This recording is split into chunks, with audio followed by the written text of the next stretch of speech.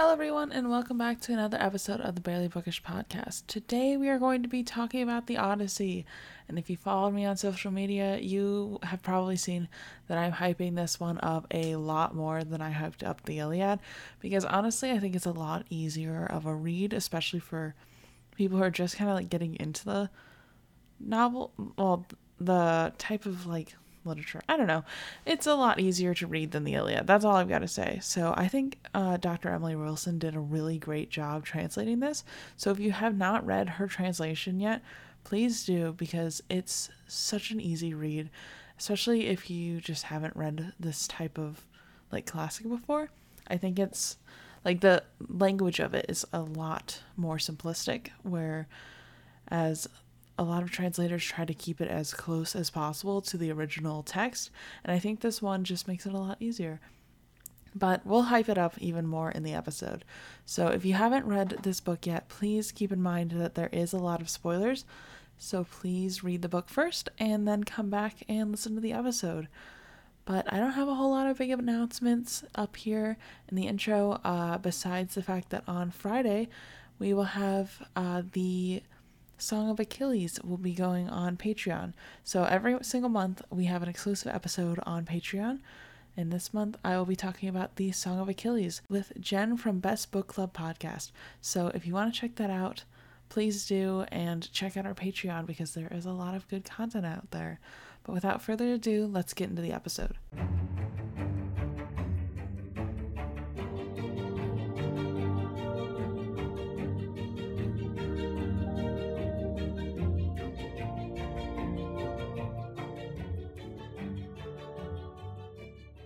Hello, everyone, and welcome back to the Barely Bookish podcast. Today, we are going to be discussing the Odyssey with Jade from About a Book podcast.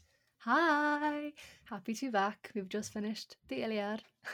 I know, we say just, but it's also like for the listeners, it's been like a week, but for us, it's been like a couple of weeks. So Yeah. it's fun to dive back in. Having good catch up.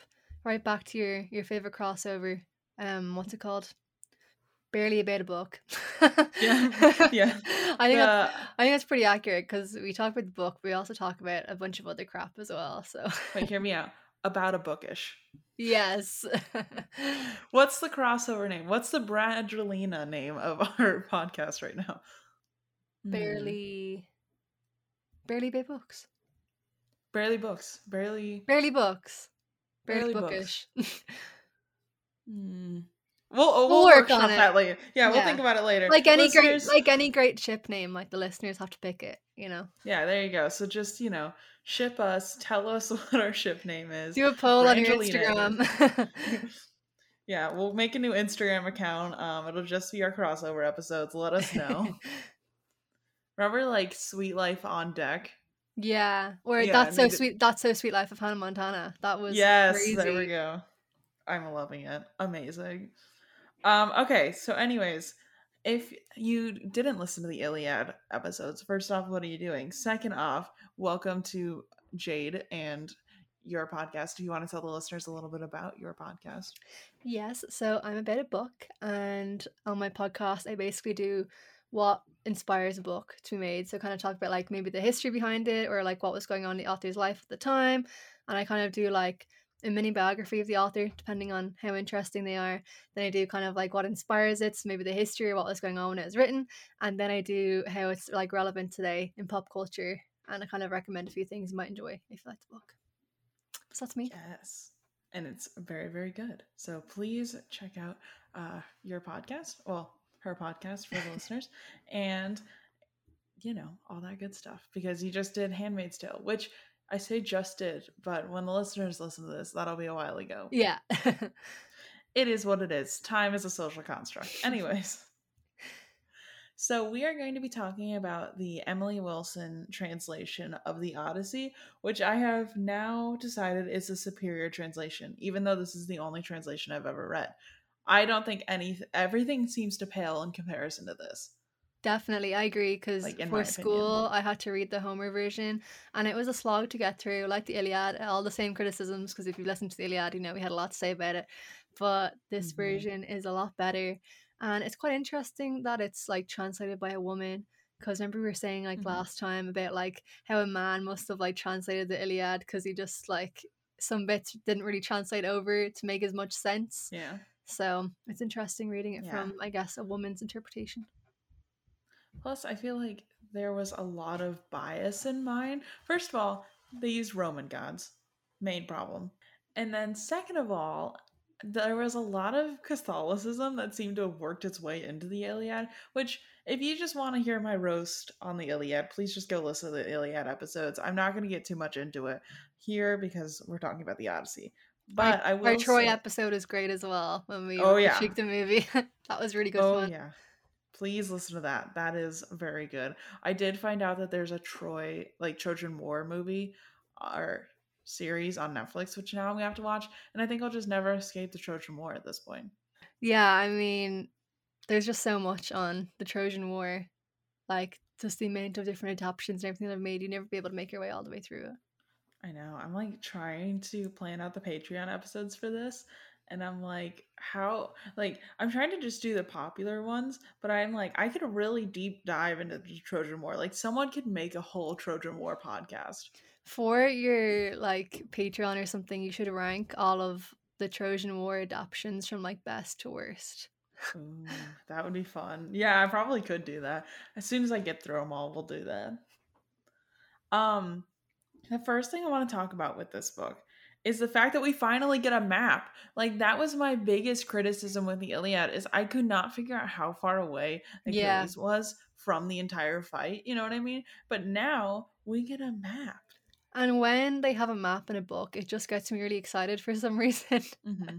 I always geek out looking at it, so that was a nice Yeah. touch. And we don't just get one map. We get multiple maps. Yeah, because there's a lot of traveling in this book. Like Mm-hmm. Odysseus goes like all the way around. Yeah, and plus we get a lot of in my brain I've been calling him like Telemachus. Telemachus, yeah. Telemachus. Yeah, he travels around a lot as well, so I'm excited to explore that a little bit. Yeah, actually today we're doing the first 4 books, aren't we? Mm-hmm. Yeah, and they're called the Telemachy. And that's basically like because the first 4 books are like just focused on him and it's like his journey. So Mm-hmm. I like it. It's kind of like a mini YA book, like in the Yeah. Odyssey, because Mm-hmm. it's just all focused on him and his journey. Because at the start he's 10 years old, and then by the end of the book he's 20. So the first 4 books are kind of like him becoming a man. So it's very like coming of age YA, and Oh, I love it. adorable. Love this. I also one thing I really want to say before we even get into the book is I like that um Emily Wilson made the choice to keep, I guess it's actually Dr. Emily Wilson. I looked her up on Twitter. So Dr. Emily Wilson made the choice to keep with the poetic form because I had always thought the Iliad was like a poetic style, Yeah. but the way it was written in my translation is they changed it to make it more of a narrative form. Yeah, no, it was like this and the Iliad were like written like a poem, because remember how we were saying it was originally like just kind of a spoken word. So Mm-hmm. they had to kind of make it poetic so that they could remember it. You know, there had to be Yeah, some rhythm and some rhyme to it. Um, that's what I'm gonna be now, professional bard. My new job. love Um, it. but yeah, so it's way nicer even just reading it in the poetic form. I'm Mhm. sure like in the original language it sounds like even better. But yeah, I just like reading it. It's something different, you know?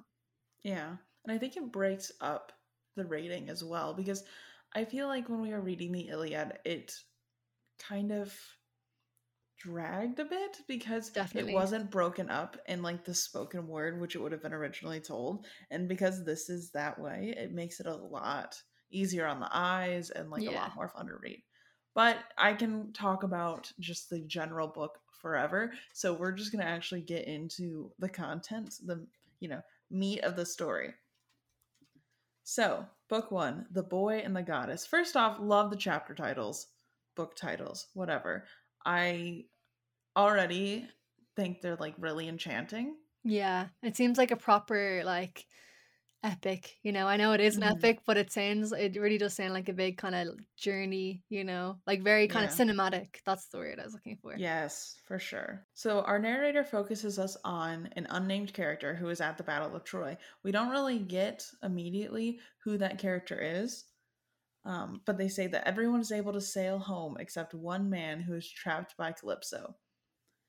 This man was stuck with Calypso for a year until the gods intervened. So it kind of is just trying to set us into the narrative right away, which I like. Yeah, it's kinda giving us, like, spoilers for what will happen Hmm. because it's like, "Oh, he's stuck on this island, he travels here, he travels there." So it's kind of giving us the whole story at the very start, Yeah, which is interesting because I guess, like, back in the day, they wanted to, like, intrigue people and make them stay for the ride, you know? yeah. And I think it's also kinda cool too that the book, like, opens with the narrator, like, calling on the muses to, like, help him tell the Hmm. story. I think it's very Yes, magical, you know? I know. I really think that honestly, I would love for someone to read this to me. Like, I know audiobooks exist, but I want to be like sitting around a campfire hearing one of these books every night. You know what I mean? Yeah. Yeah. Like, let me roast s'mores to this, please. I think it'd be really exciting back in the day, like, returning to I mean, I don't know if they had back then, like, a tavern or the campfire, like, Mhm. every night to hear, like, the next installments of the story. I think it's just really magical. I want somewhere like I want to go to a Ren fair in costume and hear someone like tell a book of the Odyssey. Like this translation specifically, but I want to be like at a campfire dressed in Ren Fair attire. I've never been to a Renaissance Me festival, neither. but I feel like this is the perfect vibe. You know what I mean? Yeah. So now we are finally told that it is Odysseus that is kind of our main character. And they make sure to like hammer in that he's friendless and that Poseidon hates him. Oh, yes, this is a theme throughout the whole Odyssey. Poseidon just hates Odysseus. You'll learn why, like in the book, but he hates Odysseus, so he makes it his mission to prevent Odysseus from coming home and just doing Mhm. whatever he can to disrupt his journey. So it's great. It's very entertaining. Yes, I honestly love getting the gods playing an active role in this story again. Like, I know we kind of talked about it in our Troy movie watching, but I missed the gods playing this much of a role. And then in the Song of Achilles, we get a lot of Thetis, but we don't get as much of the gods actively in the story. Yeah. So there's a lot more god action in this and a lot more like gods actually interacting with humans. Hmm. Because I feel like in the Iliad, it was mostly like the gods up in the sky talking Hmm. amongst themselves and then like kind of like putting actions on the earth. But in this, they're like really communicating with people. And there's actually a lot more female characters in this book too, which I appreciate. Yes, I know. We get a lot more diversity. No, I Yeah. don't know. Well, Is that the word I'm looking yeah, for? I guess it would be. Yeah. Mhm. Yeah, because I feel like in the Iliad, I don't know if it's because of the translations that we read or what it was, but I feel like it was more just like bloodshed and less plot. Definitely. Yeah, I think this is a better sequel for sure. Yeah, I'm loving this a lot more than I like the Iliad already. Yeah, Like it if was actually entertaining to read. So, yeah, for anybody who's listening that didn't enjoy the Iliad, give the Odyssey a go because it's probably what mhm. you're expecting the Iliad to be like. I did find out that because I saw this on Dr. Emily Wilson's Twitter that she's actually going to be translating the Iliad, and I might give that another reread Ooh, once that's that translation comes out and let you all know. yeah, you definitely should because I'm Yeah. really impressed with this one so far. But yeah, so she's done a bunch of translations of I don't know if it's like specifically Greek books, but she's got more um books as well. So if you go to her website, if you just search up Emily Wilson The Odyssey, you'll see more of the books that they've done. You're a proper fangirl now. I looking up, am. looking up her Twitter, looking up her books, what she's doing next. Well, because I was like, this book was like, honestly, I was so intrigued by it that I was like, I will read more of her translations because I guess she is a teacher, so she kind of wanted to make this more accessible in the classroom, from my Mm, understanding. And so I was like, I am definitely going to be reading more of her translations because, like, this podcast is kind of about me reading these for the first time. And so, because I don't have anyone teaching me through them, if Yeah. that makes sense, then it's harder for me to read like these types of classics. So, the more accessible I can get them, the better. Yeah. You should definitely read who was it? Seamus Heaney's Beowulf like translation as well. That's on That's my supposed to list. be really good. Yeah. Yeah, I really want that one as well. And I'm very excited to hopefully read that at some point. But honestly, the more accessible I can get the book, the happier I'm gonna be because I was dying reading the Iliad and I honestly read this so quickly I was actually shocked. Yeah. Me too. Anyways, back to the story. So all of the gods except Poseidon are at Mount Olympus right now, and they're kind of recapping the Trojan War for us. It kind of felt like they, you know, when you read like the third book in a series and they're like not super sure if you remember what happened in the first one, so Yeah. they're like, yeah, my friend who, if you remember, was the one who killed the big bad in book one. Yeah, that guy, and you're like, oh yeah, he did do that. Cool. Yeah. Like, I like that They, ca- this they catch you up. recapped it. Yeah. Yeah. Because this book is set 10 years after the Trojan War. Mhm. I don't know how long it came out after the Iliad, but yeah, they probably needed a recap anyways. Yeah, for sure. But I really liked that was included in this. So apparently after the Iliad, Agathis is how I've been saying it, took Agamemnon's wife, killed Agamemnon, and then Agamemnon's kid grew up and killed Agathis. And I was like, wow, okay, just throw that out there for us. Like, Yeah. awesome. Love that for, Agamemnon's kid. Every time I see the name Calypso, all I can think about is Calypso from Pirates of the Caribbean. I always think of the drink Calypso. I don't know if they have those in America, but they're like they're crazy flavors. Like you can get like a big bright blue one, and it's like tropical themed. It probably is named after Calypso, but that's what Probably. I just think of. Or there's I haven't also had them. there's really popular like Irish. I don't know what you call it. We call them like ice pops or like ice lollies, and it's like orange flavored, and it's called a Clippo. And that's how like we were taught in school to remember Calypso because it's like a Clippo. Yeah, we call them popsicles, Ah, I okay. think. But yeah, I'm not saying we don't have them. I'm just saying I've never had them, like the Yeah. drink or the popsicle. So I'm not sure. Maybe we have them. I just might have never had one. But yeah, my familiarity with Calypso is solely Pirates of the Caribbean. So. I've never seen Pirates of the Caribbean. Oh, really? No, yeah, I Hold don't know on. why. I'm going to send you a picture of Calypso and Pirates of the Caribbean so you can get my visual. Is she pretty? Sounds like a pretty I name. think so. Because Calypso in this, she's wild. She just holds Odysseus as she basically holds him captive for like, I think it's 10 years. Yeah, something like that. Okay, there's Calypso. I think she's just cool looking. I don't think she's like what you would call like normally pretty, but I think she's cool. Oh, she's cool. Yeah. She looks badass. Yeah. Yeah, I like that. She's from, if you've probably seen on TikTok, the sound of Jack Sparrow being like, this is a jar of dirt. And she's like, if you don't want it, Yeah. give it back. That's Calypso. Ah, okay. But anyways, yeah. Calypso in this is great too. You know, she is problematic holding Odysseus against as well as like her boyfriend, but also he seems okay with it, you know. Yeah. I mean, like from my understanding of Calypso, which I honestly can't even remember where I remember this from. Like I've consumed a lot of Greek mythology to the point where I don't really remember the source anymore, but like I feel like I remember Atlas as a dad being really problematic. Yeah. And so Calypso grew up not really understanding love. Yeah. And so like I think my understanding is that she thinks that this is actually how you get a husband, is you just hold them captive. That's very insightful because I'm just like, oh yeah, all the gods are problematic in their own ways and they're Mhm. just causing chaos. But that is a lot more emotional of an answer.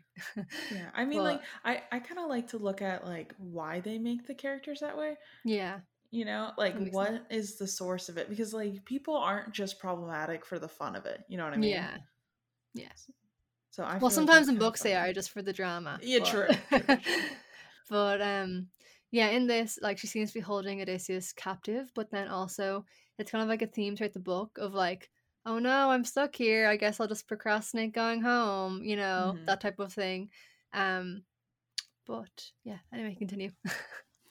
You're fine. I am interested to see once we get more to Odysseus' point of view if there's a reason why he's not coming home.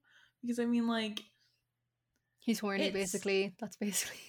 yeah. I mean, because I feel like if you really want to get home, there's ways you can do it. You know what I mean? Like you're. I'm not saying that like people trapped on islands. I'm saying in this book specifically, it seems like you can just sacrifice enough lambs and you're gonna get wherever you want to go. Yeah, true, true. So, anyways, back to the book. Calypso is a goddess and she's Atlas's kid. Athena, while they're all having this like lunch of the gods, brings up how she starts to feel really bad for Odysseus because he can't escape. And she's like, he's been there a long time, you know, like he was really good to us in the Trojan War, and now he's just stuck on this island and can't get home. This is like another theme as well.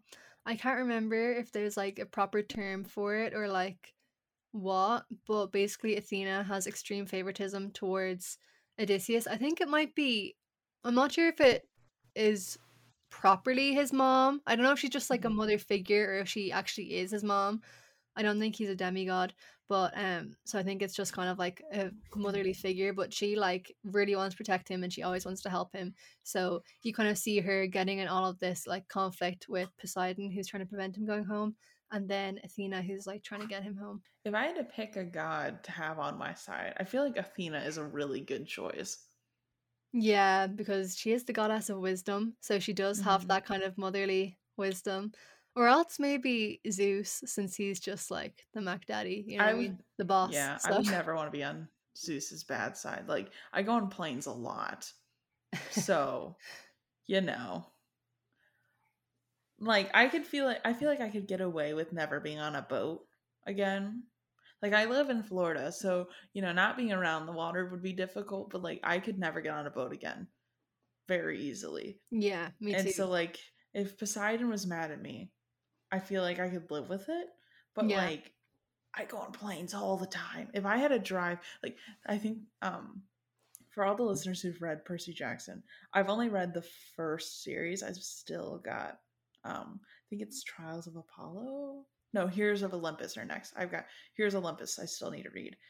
And so I'm just thinking about how Percy can't go on an airplane because uh he's Poseidon's kid. Yeah.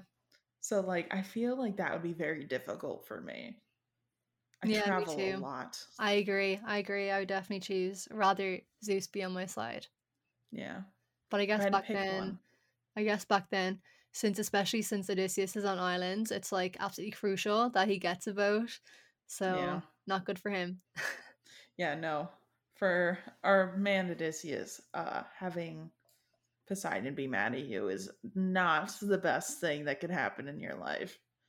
Planes were not invented yet. Fun fact of the day, planes were not invented in ancient Greece. Strange, I know. Everyone's astounded. So apparently, what we find out is that Odysseus hurt Poseidon's kid's eye, which is bad because his kid is a cyclops. Yeah, and the way he tricks him is just really funny as well. This book is great because it does have like the YA beginning with like Mhm. Telemachus's like journey to hear about his dad, and then you have like kind of the comedy between the gods, and you've got like a lot of romance drama, and then a lot of Mhm. like bromance. It's great. It has everything. But the him with the Cyclops is like a funny moment in the book for sure. Yes, I know. I love it. So Athena gets a whole plan together, to get Odysseus home, and then immediately is like, as soon as she like talks about the plan, she runs off to go to see Odysseus's kid. So the son has like a bunch of slaves, which is problematic, and it's, I mean, it's ancient Greece, so I'm not surprised, but that is brought up a lot in this Yeah. book to kind of show that, like, listen, they're not the best. And I guess just as well that how like, I guess, well, I don't know, dependent they are. Like he's not really like a man yet, so you can't really like take care of himself or like take care of his mom. So they have like all of these Yeah. slaves to compensate for that. I also think, like, while we kind of romanticize ancient Greece a lot, I think it is important to realize that they were still problematic, in For their own sure. ways. Yeah. They also talk about how there's a bunch of suitors hanging out at Telemachus's house. Like, they're trying to get to his mom because his mom is like the queen now. Um, and obviously Odysseus isn't around, so they're like, hey, maybe we can get her to, marry one of us. And I'm like, wow, don't let her mourn her husband at all, I guess. Penelope is a great character because she's really like cunning, like her Mm-hmm. husband. And she's also like very loyal to him. I feel like I'm sounding very like essay-ish because I'm just remembering everything I learned like in school for the essays, but she's very loyal to her husband, even though Mm-hmm. the Trojan War ended 10 years ago and he's just like chilling on some island. But she doesn't want to go near any of these 10 suitors that are in her house. And the suitors have totally taken over the house. Like they're Mm-hmm. wrecking stuff, eating all the food, like making themselves way too at home. And Penelope is like making this I guess it's kind of like a shawl or like a blanket. And Mm-hmm. the suitors keep trying to propose to her. And she's like, oh, I'll marry one of you once I'm finished making this shawl. And then Mm-hmm. at nighttime she just unravels it all so that she never actually has to marry any of them. So Mm-hmm. she's very wise. I know, I think I love Penelope so much. she's great. And I think it's like a very different um viewpoint too from the Iliad. Like, in the Iliad, it seems like their wives were more just the property, and I don't know if that's like a translation bias or what, but it was very much, this is just my person, like, she's got no say in anything. And then this, it looks like, she still has to accept a suitor at the end of the day. Like, while she doesn't really have much of a choice, like, she can't be a single woman and these men are still harassing her, she still gets the option to pick one, you know what I Yeah. mean? Whereas it felt like more in the Iliad that the women were just property and they didn't get a choice in anything. So I like this idea more. Yeah, whereas this, she seems to have like more personality and she kind of like Mm-hmm. stands up for herself, being like, "Oh yeah, I will," and then she kind of has this little secret. So she's a like very developed character, I think. Mm-hmm. And I do like that she has more speaking lines as well. Yeah, for sure. So Odysseus's kid cannot get these men to leave the house, and he's starting to think that his father must be dead, and he's really distraught about this. So then Athena shows up, makes up a whole story about who she is and how she knows of Odysseus. And it's strange because when Odysseus left for the war, like Telemachus was Mhm. only a baby, but now he's like 10 years old. So it's Yeah. like what we were saying in the Iliad, like once a father goes off to war, they're just like never coming home to their family. Like their family's going to be completely different if they ever return. Hmm. But Hmm. then, yeah, Athena feels like a sense of duty to kind of like take care of Telemachus since like she loves his dad so much. So then Hmm. she comes down. I can't remember what the word is, but it's when the gods come down in the shape of a person, and she kind of comes down looking like one of Odysseus's old friends, and like convinces her son that she knows him that way, and she kind of tells him that his mission is to go off to these two different kings and find out what happened to his dad. Hmm. My favorite thing though is that Athena cannot keep this up, like her form, at all. So she constantly like reveals herself. She's like, nobody's gonna know. How Yeah. would they know? And then she like turns into a bird and runs away. She's like, Okay, bye. And I'm like, Yeah. Athena, everybody knows. And I just love that, like, Telemachus was like, oh my gosh, I was visited by a god. How cool. And then, like, Athena's like, yeah, they'll never know. It's fine. Don't worry Yeah, about it. no, I'm your dad's friend, I swear. Yeah, I swear. Like, don't ask how I know all this important details. Anyways, moving on. I love that so much. And then it sounds like, Penelope does not want to remarry at all. And she's still really mourning Odysseus because at this point, where we are in the story, it's been about 4 years that these suitors have been trying to uh, marry her. And Mhm. she's like, I'm not going to deal with this. Uh, so then Telemachus tells the suitors they need to get out, and one of them tries to like curse him and says that Zeus is gonna like smite him. And he's like, this is literally my house. You are throwing my fortune away. My inheritance is gone. You're eating all of our animals and you're drinking all of our wine. Please leave. Yeah, this is I like this is like the first sign we see that he's like becoming a man because he's like Mhm, finally actually like sticking up for his mom and like defending his household, like being kind of like the man of the house. mhm. Yeah.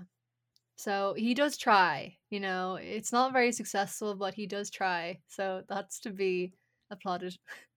I just feel bad that like Penelope has this infant child she's had to raise on her own while her husband's at war. And then like she finally raises a kid, the war's ending. She's like, awesome, my husband's gonna come home. I'm finally gonna see him again. And now she's got like suitors at her door that she can't get rid of. Her family's falling apart. She doesn't know if her husband's alive or dead or where he is. And she's just having to go through all of this while like not being able to defend herself. I like wonder about being like in the army back then.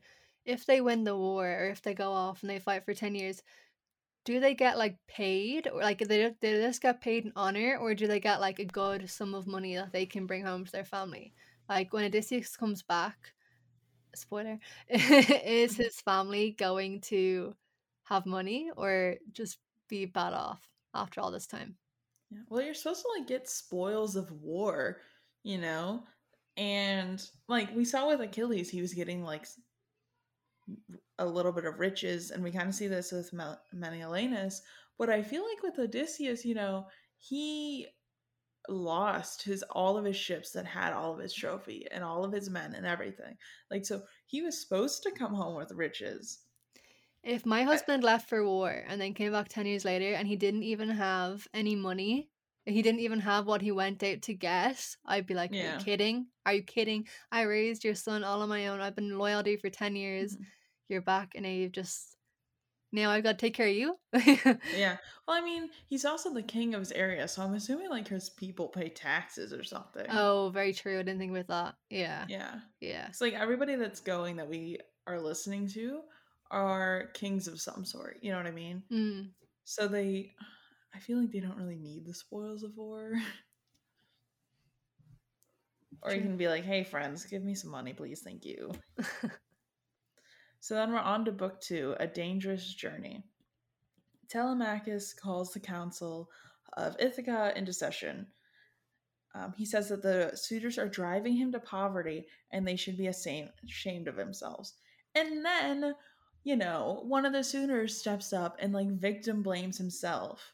And he's like, or victim blames, and it's like, well, Penelope said that she would marry someone when she was done weaving, but we found out she's unweaving her progress every night. She just needs to pick somebody.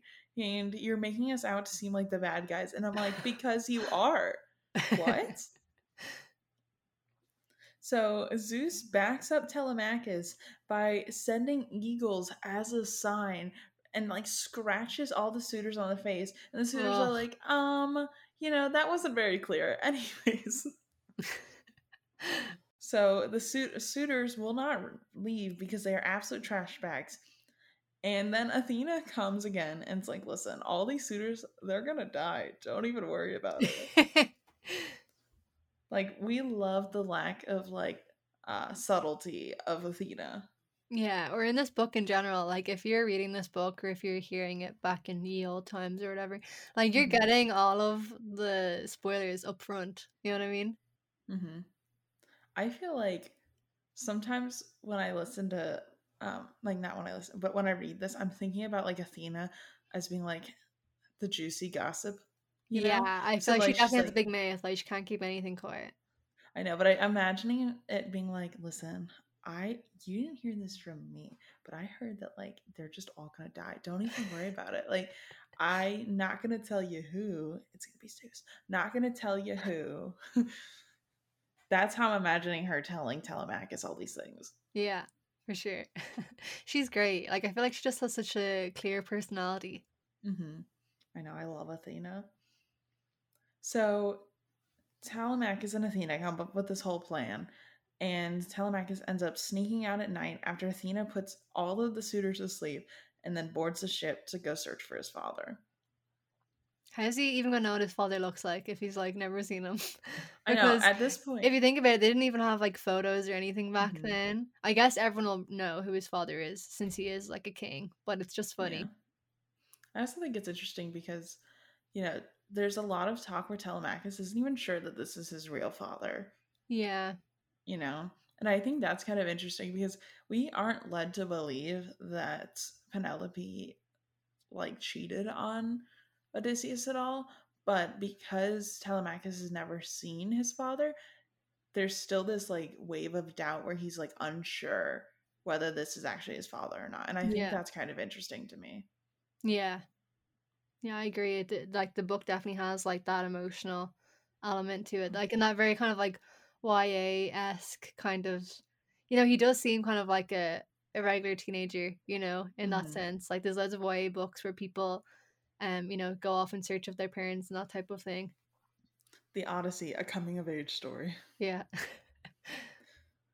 So then we're on to book 3, An Old King Remembers. So Telemachus arrives in Pylos Yeah. and goes to Nestor and he's like, hey, have you heard of Odysseus? Which I love. And another thing is Athena is just straight up hanging out on this trip. Like she is pretending to be somebody else and is just sailing with them. And it's like, yeah, casual, as you do. Telemachus asks if Nestor saw Odysseus die, and he's like, please do not hide the truth from me. Like, I need to know. And so Nestor just recounts the whole story of Troy. We find out that Achilles died in this moment and kind of lists off a lot of the people who he did see die. And then he starts telling the story about wrapping up to leave for Troy. And he's like, there was a lot of infighting about whether or not we need to make sacrifices or if we should head back home after the Battle of Troy. And they ended up leaving Agamemnon there because Agamemnon didn't want to go home yet. And Nestor's like, listen, I'm ready to go. Like, I don't want to hang out here anymore. I want to see my family. So there was a lot of infighting. And they said that like the gods basically cursed their trip back home, which the amount of times that Nestor's like, yeah, the gods cursed this, blah, blah, blah, like Athena's against us. And Athena's just standing right there. I'm like, you're going to get smited. I feel like back then it'd be so easy to blame like stuff on the gods. I think Hmm. there's like a line in that. I think I actually highlighted it, but back in the day, you could just like blame all of your bad luck or all of your like sorrow on the gods. Let me find Hmm. the quote that I underlined because oh yeah, it says this is absurd that mortals blame the gods. They say we cause their suffering, but they themselves increase it by folly. So I feel like Yes. I think that was a really good quote. But Hmm. yeah, they just blame everything on the gods. I feel like if this was like nowadays, you get invited to a party and you're like, you don't want to go. You'd be like, oh, sorry guys, I'm cursed. I can't go. Yeah. I think it's definitely very interesting, but it's also the like amount of casualty they talk, not casualty, like how casual they talk about the gods in this kind of shocks me because like in modern day religions, we don't talk about our deities this way, you know? Yeah, like I mean, some like very radical people do, but you wouldn't just be like, oh yeah, God just told me that like this is happening or whatever, or Yeah. like, oh, God told me that you're gonna get bad luck next week. You know what I mean? But they Yeah. talk about the gods so casually in this. Or if they're like, yeah, Jesus decided to just, come down and ruin my life. Like, if we talk that way, like, a lot of people who follow like Catholicism or Christianity would probably feel like they're going to get smited. Yeah, it's really interesting because like they're very critical of the gods back then, or they can be Mhm. angry at the gods, but like now if you're saying like, oh, Jesus is ruining my life, oh, like God's mad at me or something, people would Mhm. be like, oh no, God's perfect, like he would never be mad at you and all this type of Yeah. stuff. Plus, it's like you would be probably yelled at for talking negatively. Yeah. I So I feel think it's. I feel like I prefer their way of stuff. I just think it's more what was it? More like entertaining, and also I guess like more Mhm. kind of realistic that like the gods would be interacting so much with you on like a Mhm. personal level. Yeah. Plus, I like the idea that you can be critical of something and still worship it. Exactly, that is a really good You know, point. like literature, you can be critical of it and still enjoy it, and I like that idea more. Bring back the Greek gods. I'm gonna start Yes, a church just for the Greek gods. that's called paganism, my friend. Oh, so Telemachus says that he's not sure the gods will save Odysseus because, he's like, he's going through a lot, and I'm not sure that the gods will, even if he's still in their favor, that they'll be able to intervene. And Athena's just like, bro, what? Like, I like that, because the gods are such an active player in this, that there's a lot more interaction between everybody. If that Yeah, makes sense. yeah, I agree. I just like that Telemachus literally knows he was visited by Athena and he's not watching what he says anymore. And I think that's funny. Yeah, it's so normal. It's just like a Hmm. relative is with him rather than like an actual god of the universe. Yep.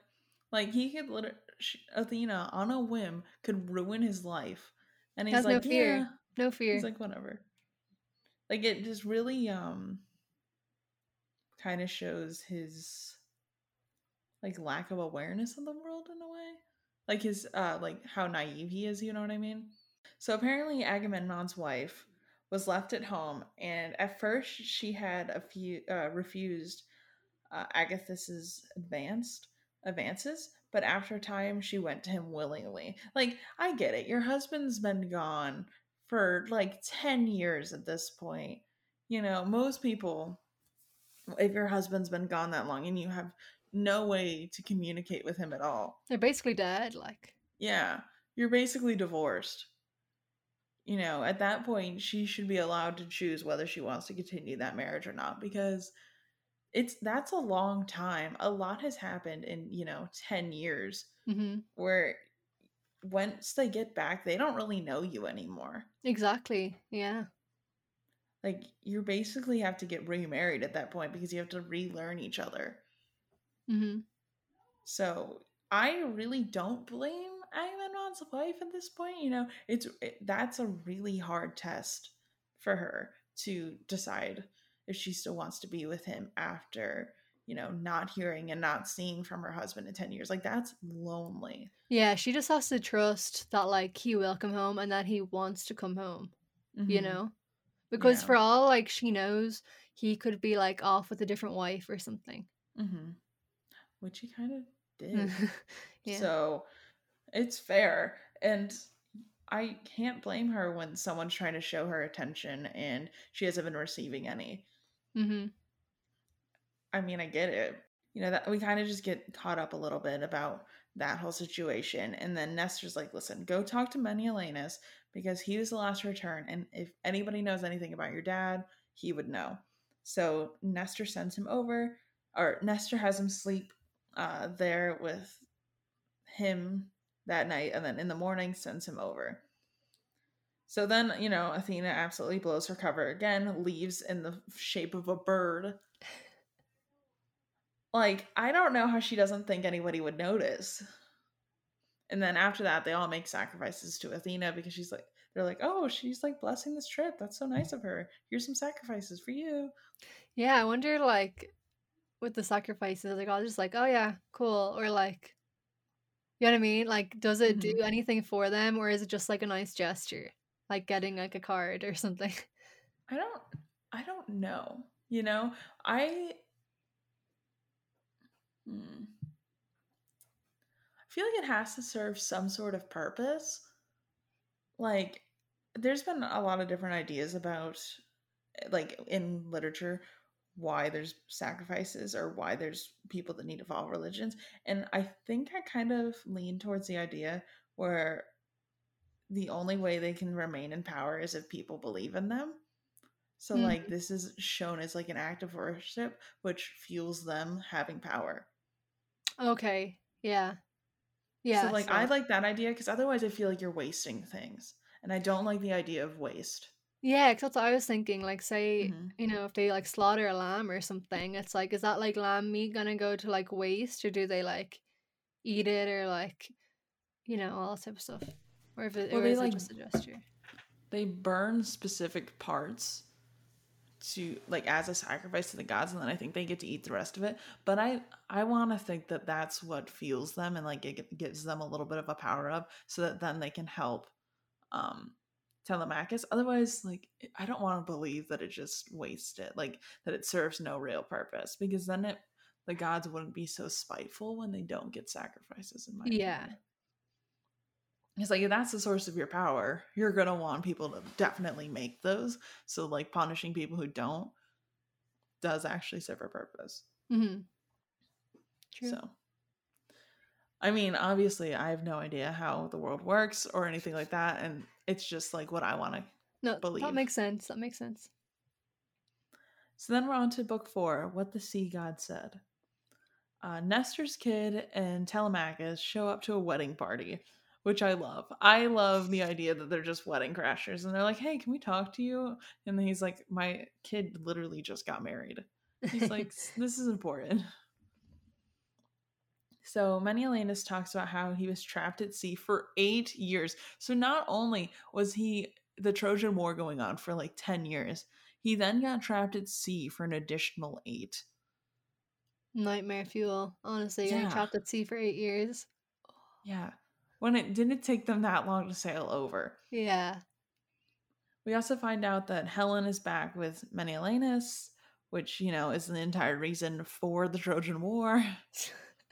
Back to square one, back where it Yeah. started. Yeah. So she talks about this in a second. But first, I want to mention that she literally drugs everyone in this little tiny party so that they won't cry when they talk about Odysseus. I was like, okay, Helen. For what? Literally for what? She She's doesn't like, want nobody's tears. gonna She doesn't miss. want tears at the wedding, you know? I know, but like, what does she give them? Because it doesn't really specify. And she's just like, yeah, she learned from, I think it was the Egyptians or the Spartans. I don't remember who it I can't was, but remember. she's like, yeah, she learned how to do all this medicine because of all their great doctors. And then, like, some of these will poison you, but like other drugs will just make you feel happy. And I'm like, what did she get that? Like cocaine? I mean, weed? She's like, here, grow this, plant and you smoke it and you'll be happy. You won't cry anymore. So Helen then talks about how Aphrodite made her go crazy, leave her daughter and her husband, and that Odysseus was the one who came dressed as a beggar to sneak her out of Troy. And I also kind of like the idea that not only do they like blame gods when everything goes wrong, but like Helen totally wanted to leave her husband, and then like obviously the war broke out and that didn't work out in her favor. And then she's like, oh, Aphrodite made me do it. It's totally not my fault. Please don't be mad at me, husband. But like, she's like low-key kind of trapped in what seems to be a toxic marriage. And she's like protecting herself by being like, oh yeah, the goddess made me do it. Like, I mean, I'm not going to say anything to Menelaus that that's probably not true, but I mean, we all can think it. So then we finally get the mention of the Trojan horse, and I was very Ooh. happy to see it. I was like, yes, let's go. Talk about the Trojan horse, please. So it's all like Odysseus' idea, basically, the Trojan Mm-hmm. horse. He's the mastermind behind it. Yeah, it seems like Odysseus was really the backbone of the Trojan War. Yeah. Kind of like the mortal Achilles. Mm-hmm. Like, while Achilles was the brawn, he was definitely the brain. Yeah. Like, yin yang, right? This is a dumb question, but they were on the same side of the war, right? We were the Yes. opposite sides. Okay. No, they're both, well, like, Achilles was like Odysseus was all there the entire time, whereas basically they had to like rope Achilles to come back Yeah. because Odysseus was on the side of Agamemnon. Menelaus tells, man, every time I go to do these names, I'm really messing them up. Menelaus. Menelaus tells Telemachus how he was trapped on an island while trying to return home, and tells a story about how a goddess came up to him and told Menelaus that he needed to trap an old god to find out which god was mad at him. And I liked the idea that like there's like a rank system to the gods. So she's like, hey, you gotta, trap a little bit of a higher level god to figure out which one's angry at you. Because I'm not sure, but like I can tell you how to find out. Like that's just very fun for me. So Menelaus is like, all right, solid, I'll do this. Traps the old god and is like, hey, who's angry at me? And the god's like, listen, Zeus is kind of mad because you didn't slaughter 100 cows for him. So what you got to do is you have to go sail all the way back to Egypt, slaughter 100 cows for Zeus, earn his favor, and then you can go home. And he's like, listen, I already passed Egypt. And it's like, it reminds me of like when you're going to try and get gas or you're trying to like go to a bathroom on a like road trip. And you're like, can you all wait the 20 miles to get to the next bathroom, or do I need to go back, turn around, and drive 10 minutes up the road to go to that bathroom? And everyone's like, we're not going to make it 20 minutes. Like, you have to get off at this exit and find a bathroom here. And like, that's what I'm imagining right now is that there's like, we already passed it. And it's like, I don't make the rules, buddy. Like, you have to stop now. So road tripping father is what I'm getting. Yes, vibes that is from right now. a good comparison. Oh, we find out that Agamemnon was killed over dinner. Like he comes home, some guy was like paid to tell Agathis when Agamemnon lands. And then Agamemnon's like, oh, this is great. Everyone's here, and Agathis like throws like a dinner party for him. He's like, oh, welcome home. And then slaughters him at the dinner party. Like it felt very Red Wedding in Game of Thrones. I was like, okay. It's brutal. I'm just trying to eat my dinner. Yeah, literally. I was like, that's messed up. Agamemnon spends all this time at war and doesn't even get to find out his wife left him. Instead, just gets straight up murdered. Brutal. So then we flash over to seeing the suitors again, and we find out that the suitors just found out that Telemachus has left, and then they're like, okay, you know what? Great idea. What if we just kill him? And, that's what they're like, yeah, we're all going to kill him. And Penelope finds out that this is our plan, freaks out, it's like bawling her eyes out because she can't do anything.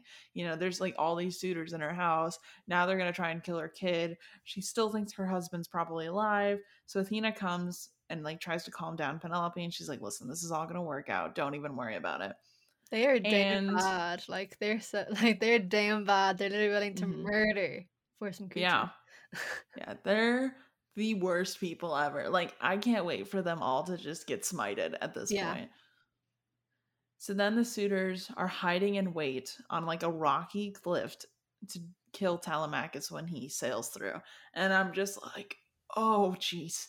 Like, I want, Ghost Ship to come through and murder all these people before Telemachus even gets there.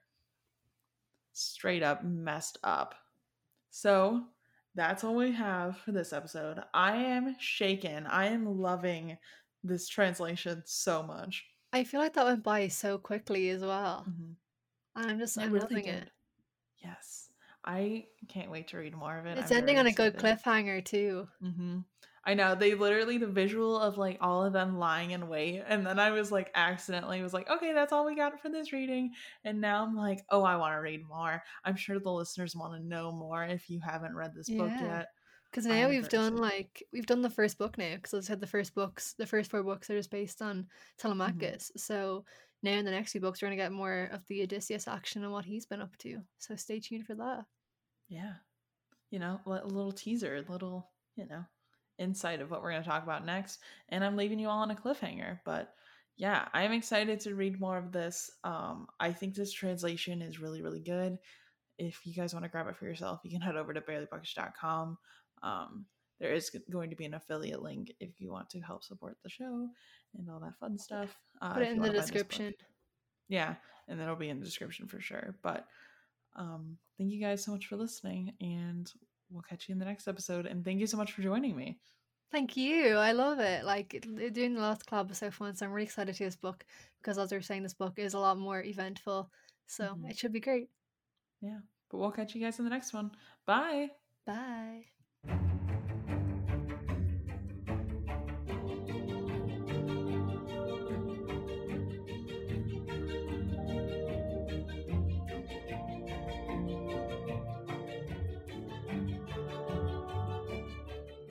Thank you so much for listening to this episode of the Barely Bookish podcast. If you want to listen to our monthly exclusive episodes over on Patreon, this month we will be talking about The Song of Achilles with Jen from Best Book Club podcast.